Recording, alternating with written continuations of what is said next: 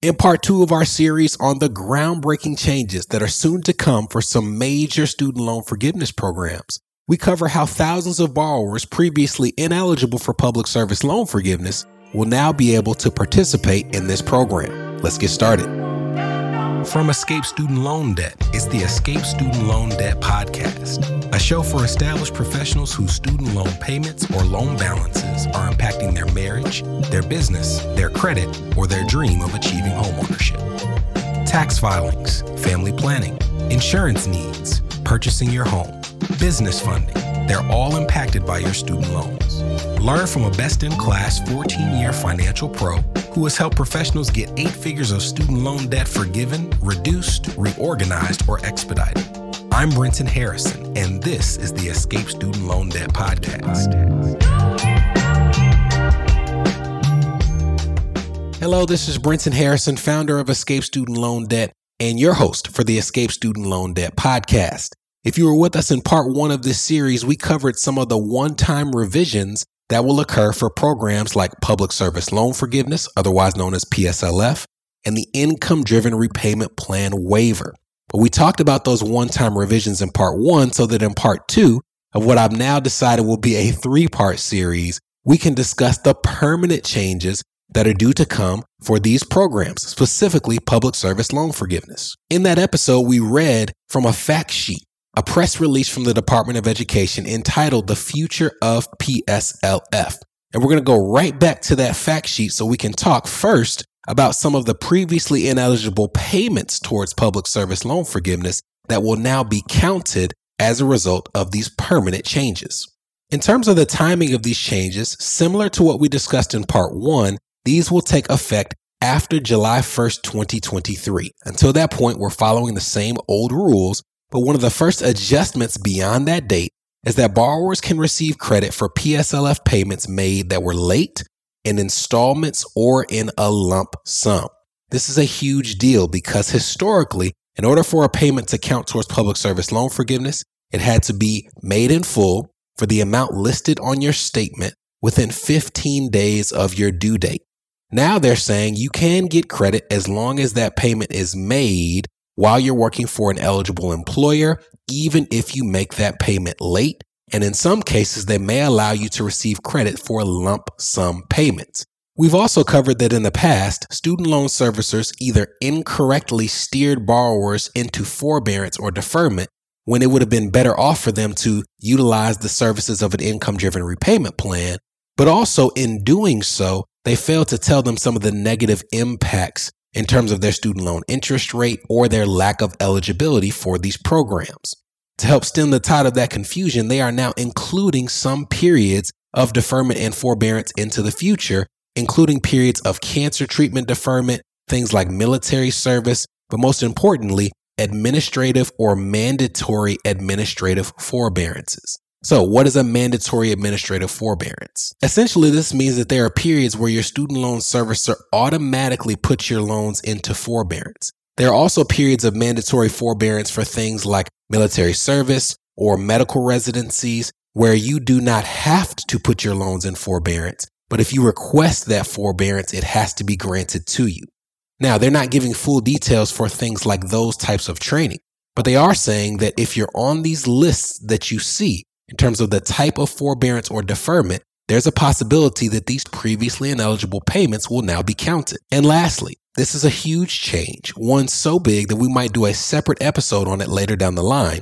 There has been a monumental change to how credits are applied to borrowers who have consolidated their loans into a direct consolidation loan. If you listen to our episodes on public service loan forgiveness, you would know that many people do this because the only type of loans that can be forgiven under this plan are direct loans. So if you had an FFEL loan or a Perkins loan, you would have to consolidate those loans into a direct loan to be eligible. Now, prior to these changes, any payments you made toward those ineligible loans prior to consolidation would not count, meaning that if you had paid for 8 years on these ineligible loans and then decided to consolidate them, you would lose all of those payment credits and be starting over at month 1 post-consolidation. That will now change.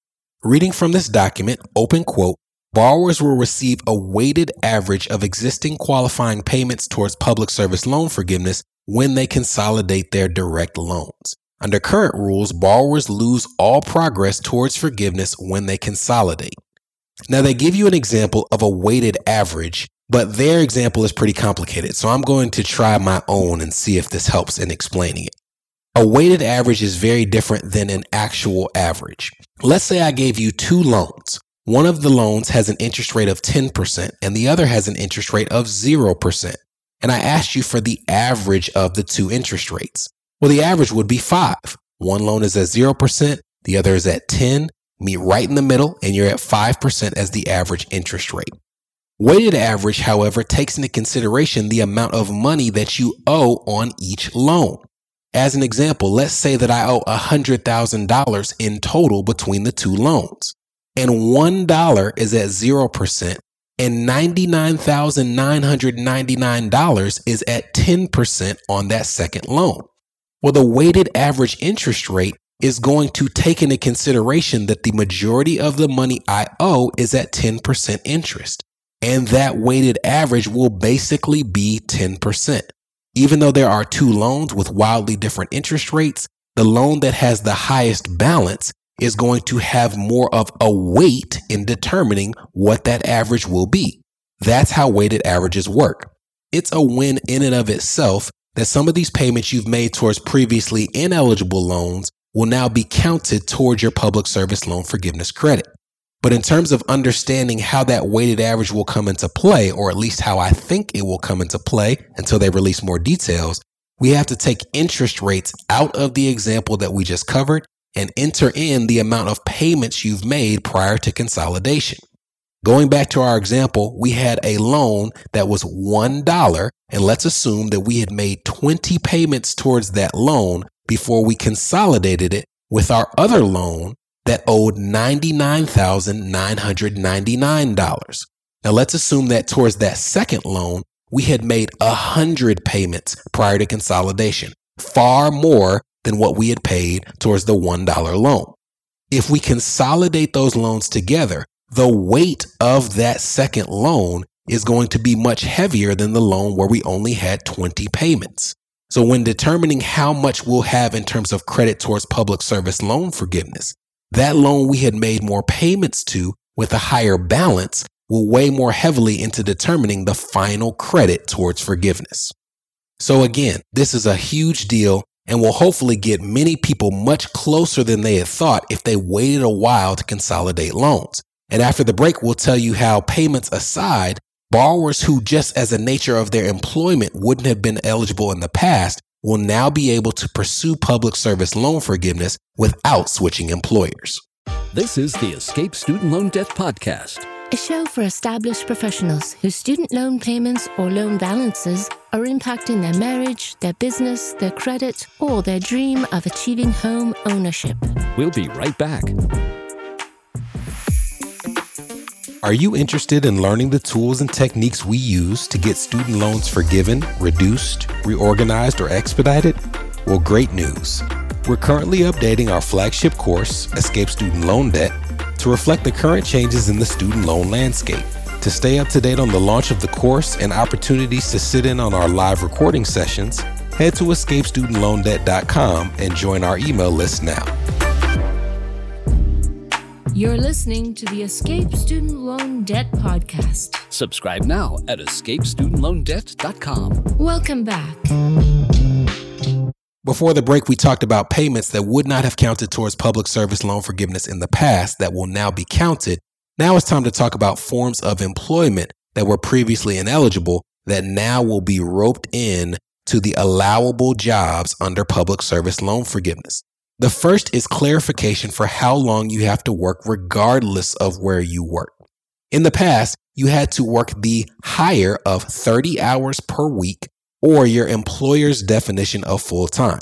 That was what the Department of Education considered full-time employment. So if you worked for an employer that for some reason considered 25 hours full-time, you had to work at least 30. But if you worked for an employer that required 40 hours, you had to work those 40 hours to be considered an eligible employee under PSLF. Now they're saying that they are adopting a single standard of full-time employment at 30 hours a week. No more confusion. Doesn't matter what the rules are for your employer. You just got to work the 30, even if they require 40 at your job. If you have those 30 hours and you can have someone sign off to attest to working those 30 hours, you are in the door. Secondly, for employers who have adjunct and contingent faculty, the Department of Education will credit at least 3.35 hours of work for every credit hour that adjunct professor has taught. Historically, employers have really struggled to determine the work hours that they were going to apply to adjunct professors. What the Department of Ed is now saying is for every credit hour this person has taught, that employer now has to assume that person has worked at least 3.35 hours. And then lastly, and this is the reason we decided to extend this to a part 3 of this series. This is something that impacts a number of medical professionals, specifically in the states of California and Texas. They will allow a qualifying employer to certify employment for a contractor if that individual is providing services that by state law cannot be filled or provided by an employee of that organization. The department is aware of certain circumstances where existing state laws generally prevent doctors at nonprofit hospitals in California and Texas from working for these hospitals directly. This change would cover those individuals as well as any other contractor whose employment is similarly barred by state law. If you're not in the medical profession, that might make no sense to you at all. But essentially, in California and Texas, for some reason, there are nonprofit facilities that would not, by state law, allow medical professionals to work directly for that nonprofit facility. As an example, you might have a nonprofit or a government hospital in Pasadena, California, that if you work directly for that institution, you would be eligible for public service loan forgiveness. But because you were a doctor, state law said that you had to work for a private entity that contracted with that hospital. And as a result, you have thousands of doctors in Texas and California who might be working at a hospital that itself is eligible, but they are instead employed by institutions like Kaiser. And as such, they've been ineligible to receive credit towards public service loan forgiveness, even in their medical residencies, which is a time period where people typically bank on getting at least 3 years worth of credit towards the 10-year requirement. This changes all of that and now opens up these people to get credit towards public service loan forgiveness if they're working in these states. And in part 3 of this series, we'll cover how this change will have immediate ramifications for people who are graduating from medical school. And we'll also cover some of the potential options for people who previously worked in these states, now trying to get these credits applied to their public service loan forgiveness balance. From Escape Student Loan Debt, this was the Escape Student Loan Debt Podcast, a show for established professionals whose student loan payments or loan balances are impacting their marriage, their business, their credit, or their dream of achieving homeownership.